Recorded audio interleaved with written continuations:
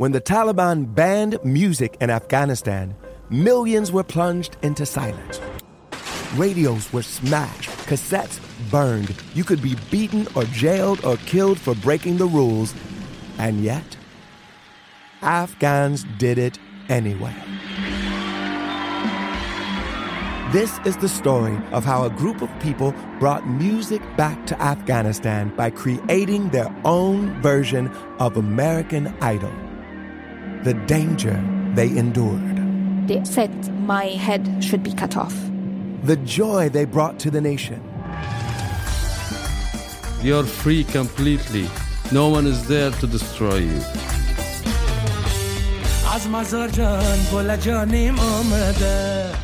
I'm John Legend. Listen to Afghan Star on the iHeartRadio app, Apple Podcasts, or wherever you get your podcasts. A new season of Bridgerton is here. And with it, a new season of Bridgerton, the official podcast. I'm your host, Gabrielle Collins, and this season, we are bringing fans even deeper into the ton.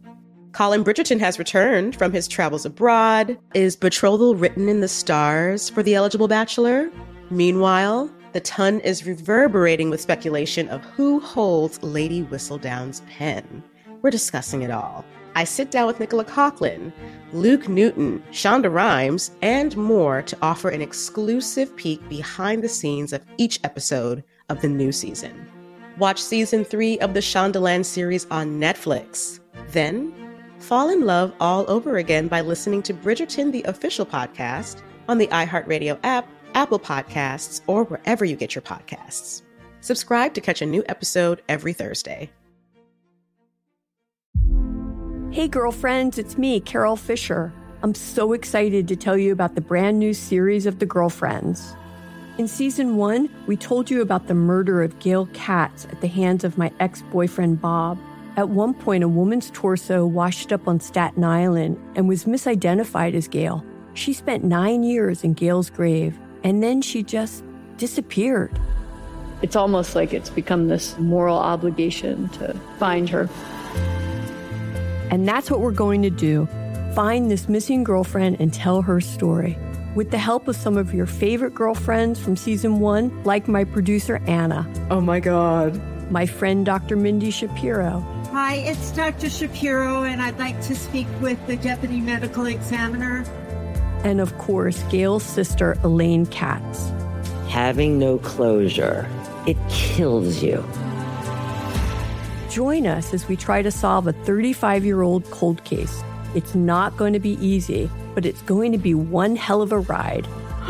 What? I can't believe this. Listen to season 2 of The Girlfriends, Our Lost Sister on the iHeartRadio app, Apple Podcasts, or wherever you get your podcasts.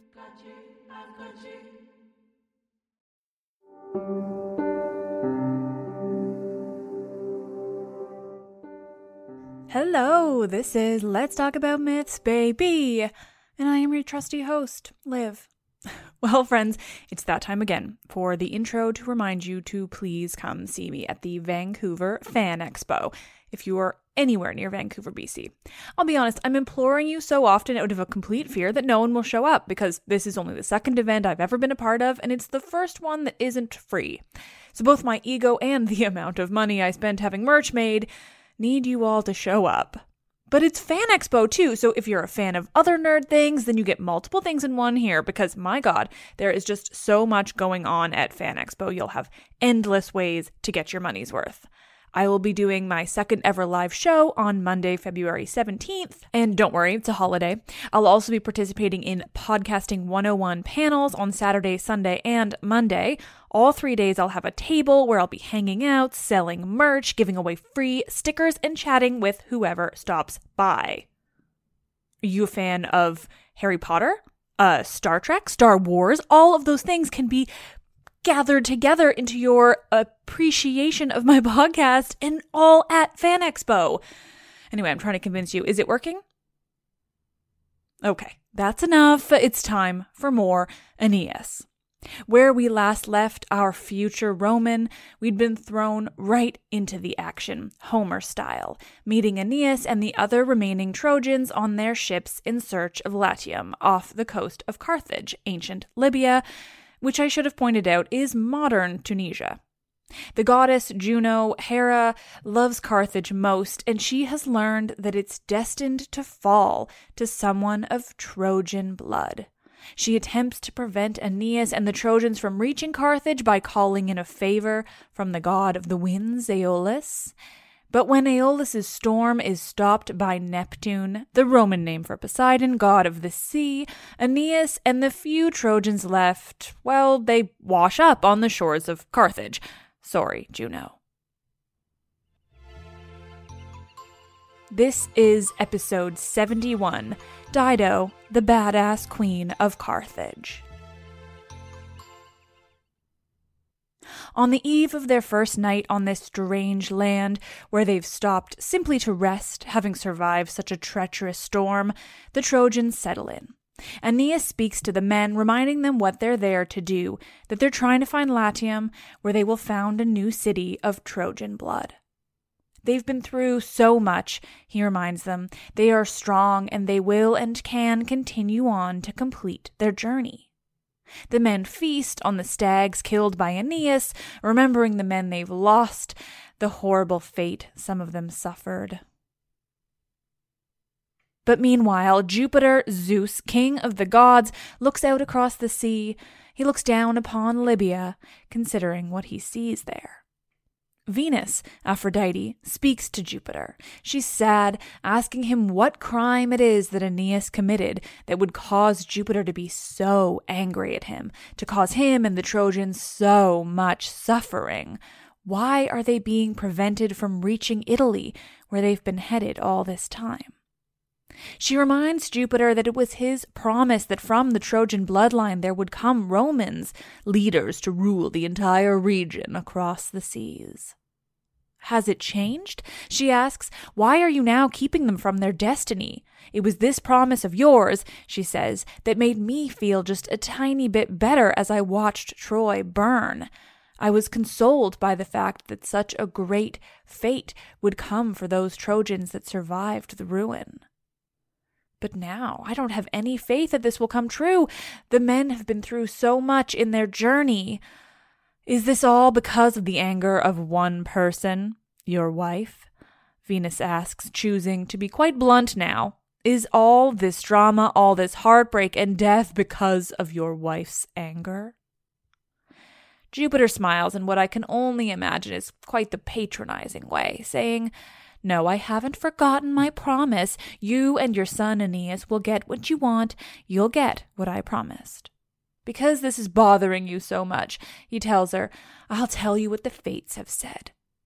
Jupiter tells Venus that Aeneas will reach Italy, wage war in the region, great wars against the tribes of Italy, wars that he will easily win, that he will raise up cities and bring laws to the region, that eventually he'll rule in Latium. He goes on, but honestly it's pretty dry and there's lots of names that I don't know and don't want to try to explain to you guys. Really the point here is that Jupiter is laying out the vision of what's to come after Aeneas finally does reach what will eventually become Rome. First, there's war, then some governing by some dudes, then the founding of a city called Alba Longa, more governing by some dudes, 300 years of it, really. That's how long the line of Hector will reign over the region, Jupiter tells Venus. Until, finally, he gets to the point, kind of. He tells her that a princess named Ilia will have twin sons with Mars, Ares, the god of war. At which Venus doesn't bat an eye, because I don't think we're doing romantic jealousies here, but I had to mention it. Anyway, this princess will have Mars as twins, and they'll be named Remus and Romulus. That's right, names you maybe know. Then, he says, Romulus will roll up wearing a she-wolf's hide, and he'll found the city of Mars, and he'll call his people Romans, after himself, because he's super chill and definitely doesn't think super highly of himself. No news on what Romulus will do with his brother. We'll get there, I guess. Now we get to the good stuff, though, because Jupiter finishes by telling Venus that from there's no limit on the rule of the Romans. He gives them no limits of time or space. He grants them dominion without end. Which is where we get deep into the propaganda that is this epic. What is being told here through the voice of Jupiter is the idea that Rome has been fated to rule, essentially the entire world forever. Augustus was all about never-ending and complete power. Still in book 1 here, and they've already laid out this idea that there's going to be some divine intervention that says Rome will rule everything forever. Super chill. But we can't forget the anger of Juno. Jupiter proceeds to reassure Venus that Juno will come around. She's bitter now, and it's caused only a little insanity. But she'll change, he says. She'll listen to wise counsel, and, he adds, together we'll foster the Roman people with love.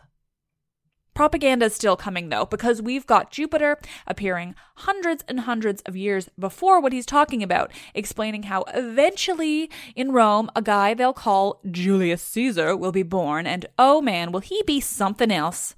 Jupiter explains that this man, Julius Caesar, will be born of the Trojan blood, the same Trojan blood that lives in Aeneas, and he'll be goddamn glorious. You, Jupiter says to Venus, you will welcome him up to the heavens. He will be made a god. Once he's with us, the wars will end. The savage ways of the region will be civilized. And finally, Jupiter stops his speech and takes a damn breath.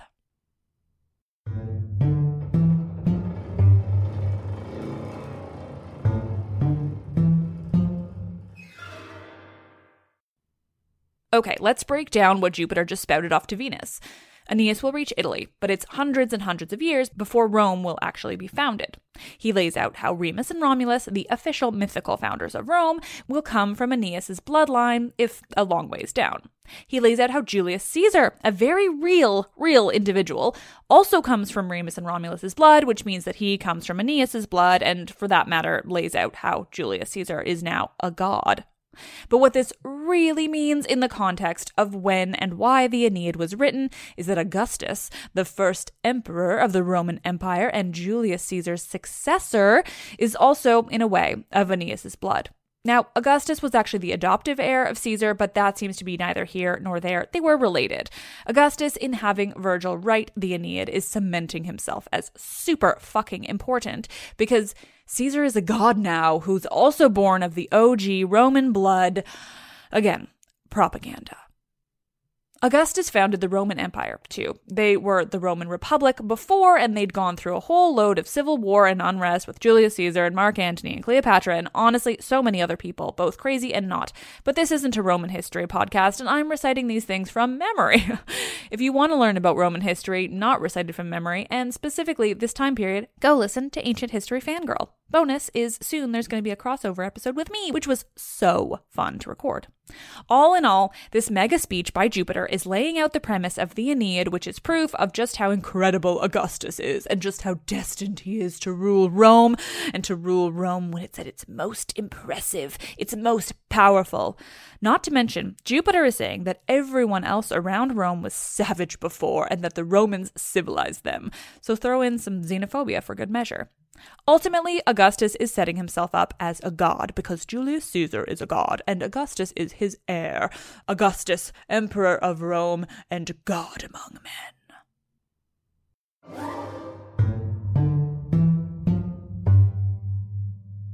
When the Taliban banned music in Afghanistan, millions were plunged into silence. Radios were smashed, cassettes burned. You could be beaten or jailed or killed for breaking the rules. And yet, Afghans did it anyway. This is the story of how a group of people brought music back to Afghanistan by creating their own version of American Idol. The danger they endured. They said my head should be cut off. The joy they brought to the nation. You're free completely. No one is there to destroy you.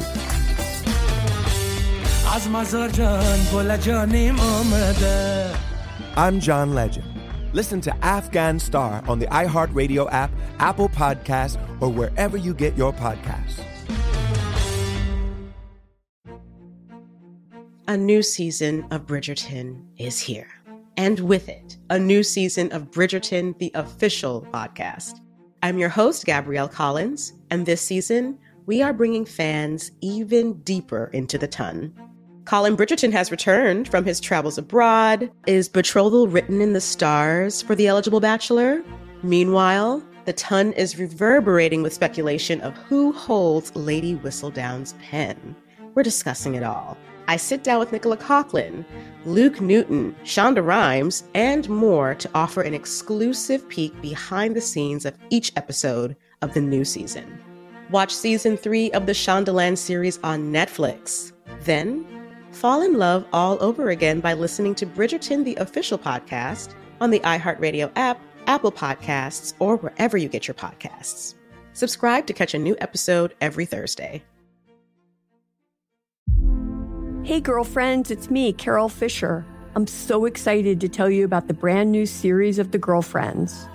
In season 1, we told you about the murder of Gail Katz at the hands of my ex-boyfriend Bob.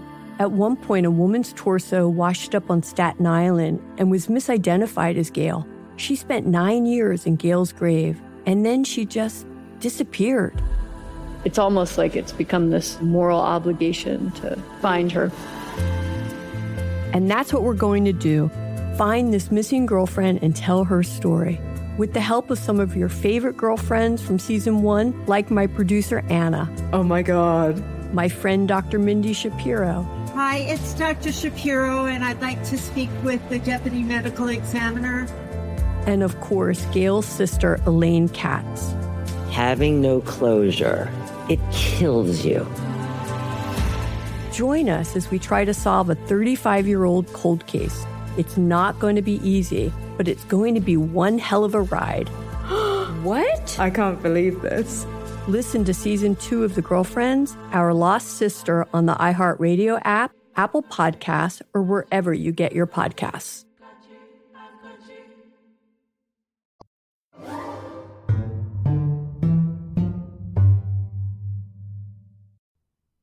Once Jupiter has finished his epic propaganda-laden speech to Venus, he calls in Mercury, Hermes, messenger of the gods, to head down to Carthage to instruct them to welcome Aeneas and the Trojans.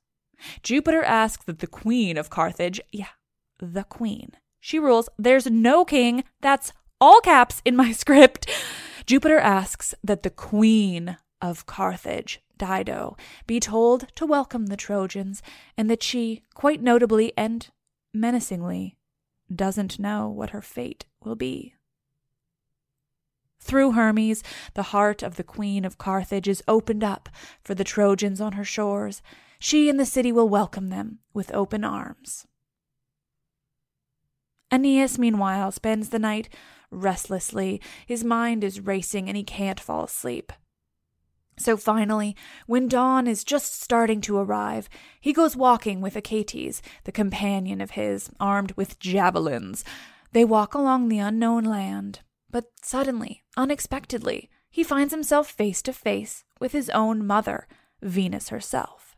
But, of course, he doesn't know it's his mother in front of him. To Aeneas, it's a woman dressed, we're told, like a young Spartan huntress, clad in weapons, or a woman from Thrace who likes to run with horses to tire them out. She looks like either, it seems. Very specific, both pretty badass, though. We could have just said Venus looks like a badass, powerful woman in armor, but this is an ancient epic, so it's all about similes. This woman, this badass woman ready to hunt or run with horses or generally just be independent and powerful, speaks to Aeneas, asking him if he's seen or heard of her sister. No, he says, I haven't seen or heard anyone. But what's your name? He asks. This isn't the face of a mortal woman, nor is this a voice of one. You're a goddess, surely. Maybe Apollo's sister? He means Diana, Artemis, but he says Apollo's sister, because patriarchy. Or perhaps you're a nymph, he decides. Tell us, he asks, where are we? We landed on this strange land and have no idea where we are, what people are here, to which gods we should offer. Venus assures Aeneas that she isn't a goddess, that it is simply the way of the Tyrian women to dress this way. She goes on to explain that they are in a Phoenician country, people of Tyre. You're in Libya, she says, and we are a race of people who are unbeatable in war, ruled by Queen Dido. Queen Dido. Sorry, never getting over this. Dido rules as queen. She fled from Tyre, a fugitive, Venus in disguise tells Aeneas. She goes on to explain what happened to lead Dido to flee her country and land in Libya. She was married and loved her husband horribly. But her brother came to power and he was brutal, a terrible king who was obsessed with gold, the gold of Dido's husband. He killed her husband and hid it from his sister, making her believe her husband could still be alive, until one night as she slept, the ghost of her husband came to see her. He was restless. His body was unburied. This is how she learned what her brother had done, and she fled Phoenicia and took the gold that was revealed to her by her husband's ghost. She led a large group of people with her. Anyone who was over being tormented by her tyrannical brother was welcome and was more than happy to join her. They were more than happy to be led by a woman to a strange land. Fuck yeah. They landed in Libya and built the towering fort of Carthage that you can see over there, she tells Aeneas, pointing to the fort in the distance. Now, she says, they are building the civilization, choosing judges and establishing laws. They're putting together a governing body. Who are you? She asks now. Where have you come from? Where are you going? Oh, Aeneas says with a sigh, if I were to tell you everything we've been through, it would last the whole day and then some. We come from Troy, he tells her. You may have heard of or even seen the storm that drove us onto these shores. I am Aeneas, he tells the woman he doesn't know is actually his mother. I bring with me my household gods from Troy that I rescued from the enemy. The heavens know me, he adds. I am bound for Italy, the fatherland. Then, for good measure, he adds that he's a descendant of Jupiter himself, because this version has Venus as a daughter of Jupiter and not of Uranus's castration foam.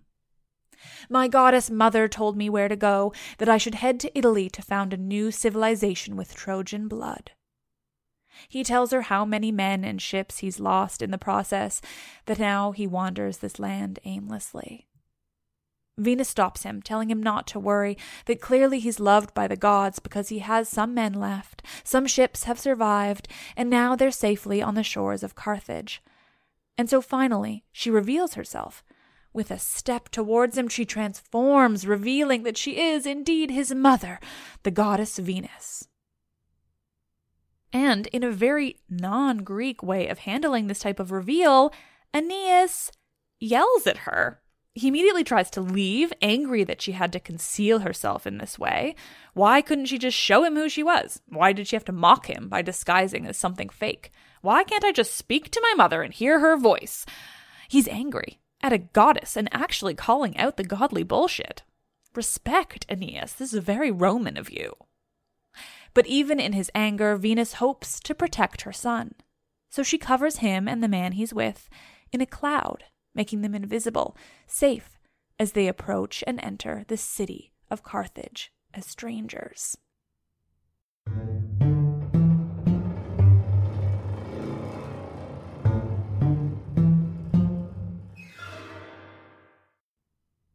The men continue on toward the city, marveling at it as they approach.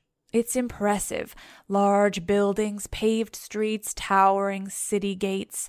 It's a work in progress, too. Aeneas and the man he's with watch as Tyrians continue to build the city around them, rolling carts and stones, dredging the harbor to allow it to fit taller ships, building the foundations of buildings, a theater even. They walk the streets of Carthage, still invisible in the cloud. They come upon a temple to Juno being built.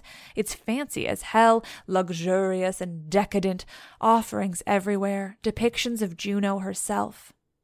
Aeneas begins to feel at home, like he could be safe in the city of Carthage.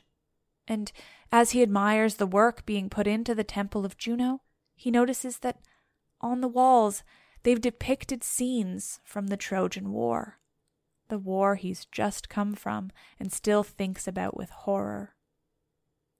The scenes of the war are extensive, and Aeneas relives the experience in detail, the good and the bad. He sees that they respect Priam, the king of Troy, even though he's fallen, but they idolize the Greeks too. He wonders to his companion, is there anyone who doesn't know what we've been through? As Aeneas examines the scenes, the queen herself, accompanied by youths, walks down the stairs of the temple.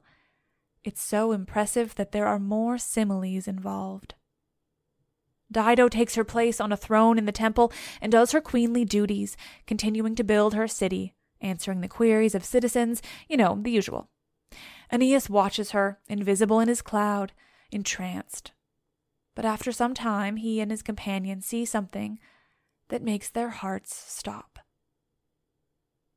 Some of the men of their ships have walked into the temple, but not the men from the beaches where they arrived. They're men from ships that they were sure had sunk in the storm. Men they were absolutely certain had died, have just walked in. The two simultaneously want desperately to come out from their cloud disguise as they see these men, but they're also taken aback, so confused about how they could still be alive. So finally they decide to stay disguised, for now at least, to see what happens, to hear what these men have to say about what's happened to them. The men approach Queen Dido, and the oldest one, Ilioneus, speaks. He tells her who they are, that they are Trojans who have been sailing from sea to sea, driven by the horrible winds. He asks her to protect their ships, that they're good people who pray to the gods. He tells her they aren't there to harm the Carthaginians, not to raid or to ask anything of them except shelter and safety. He tells her that they're seeking land called Italy, that they're destined to reach it and found a city. He explains about the storm that hit suddenly and drove them to these shores. Then he talks about Aeneas, their leader, who was so good and just. Aloud, he hopes that Aeneas still lives. He asks Dido that they be permitted to return to what's left of their ship and for some supplies to do what they can to fix it.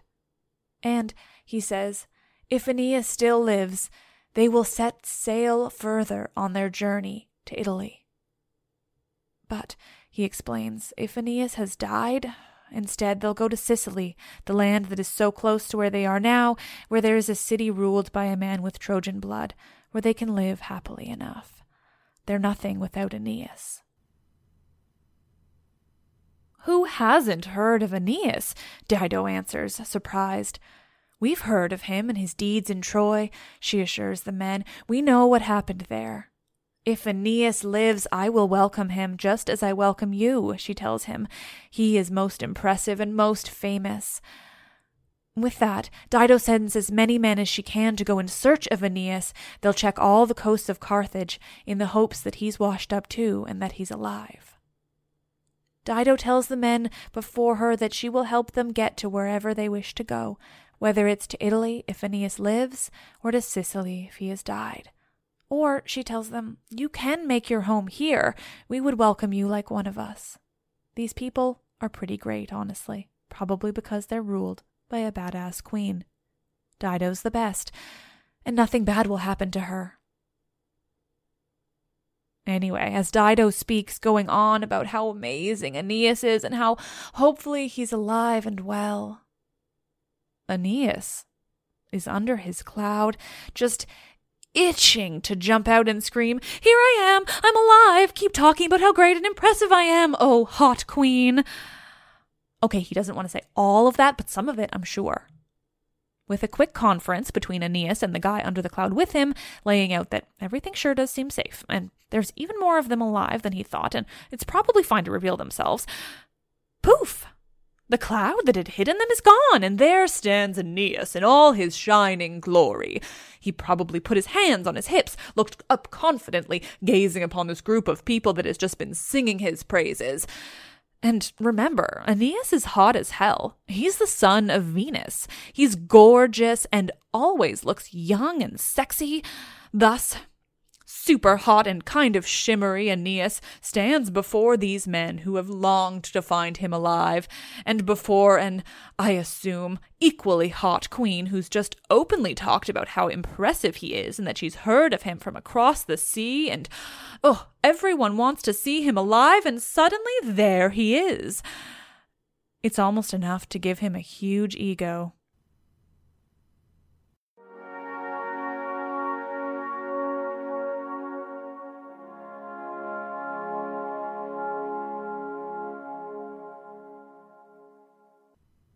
Oh, nerds, thank you all for listening. This one's been fun. A quick note on the translation, though. I'm currently using David Ferry's translation. It's quite readable and honestly just pretty easy to find. It's a good enough translation.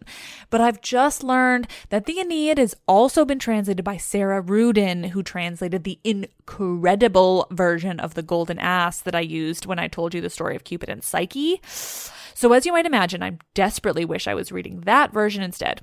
But so far, it's been super tough to come across. So I'm working on it, but I think I have to special order it in. And that's quite expensive because it's a Yale University book. Anyway, that's all to say. If you come across that one, pick yourself up a copy, because who doesn't love a translation by a woman? And do you remember my Cupid and Psyche episode? You probably do, because I frequently hear that those are the favorites. So picture that woman translating this book. Anyway, hopefully I'll get it soon and I can still use it for this series. We shall see. I'm basically just rambling on about my needs at this point. As usual, though, you're all the best. Thank you all for listening and generally just being a part of this nerdy little group we've got. It's so much fun and I love how far we've come. Please come see me in Vancouver. It will be amazing, and also you'll make me feel better about myself. You're all the best. I am Liv, and I love this shit.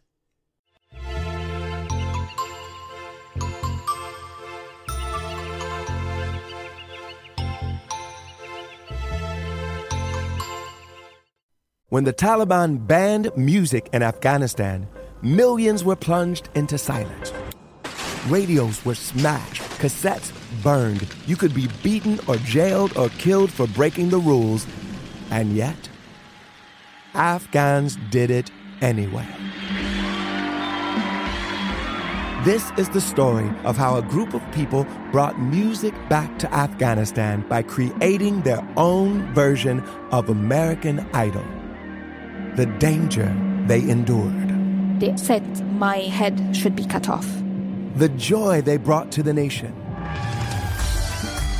You're free completely. No one is there to destroy you.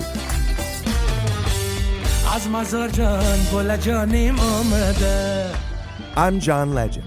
Listen to Afghan Star on the iHeartRadio app, Apple Podcasts, or wherever you get your podcasts. A new season of Bridgerton is here. And with it, a new season of Bridgerton, the official podcast. I'm your host, Gabrielle Collins, and this season, we are bringing fans even deeper into the ton. Colin Bridgerton has returned from his travels abroad. Is betrothal written in the stars for the eligible bachelor? Meanwhile, the ton is reverberating with speculation of who holds Lady Whistledown's pen. We're discussing it all. I sit down with Nicola Coughlan, Luke Newton, Shonda Rhimes, and more to offer an exclusive peek behind the scenes of each episode of the new season. Watch season 3 of the Shondaland series on Netflix. Then, fall in love all over again by listening to Bridgerton, the official podcast, on the iHeartRadio app, Apple Podcasts, or wherever you get your podcasts.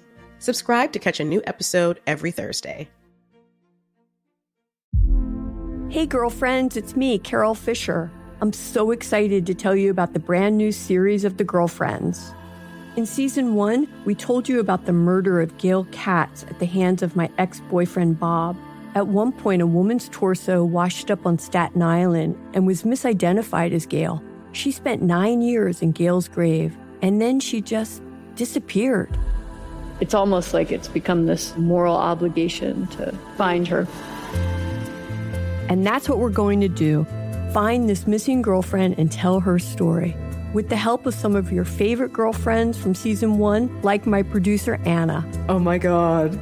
My friend, Dr. Mindy Shapiro. Hi, it's Dr. Shapiro, and I'd like to speak with the Deputy Medical Examiner.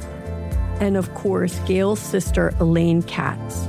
Having no closure, it kills you. Join us as we try to solve a 35-year-old cold case. It's not going to be easy, but it's going to be one hell of a ride. What? I can't believe this. Listen to Season 2 of The Girlfriends, Our Lost Sister on the iHeartRadio app, Apple Podcasts, or wherever you get your podcasts.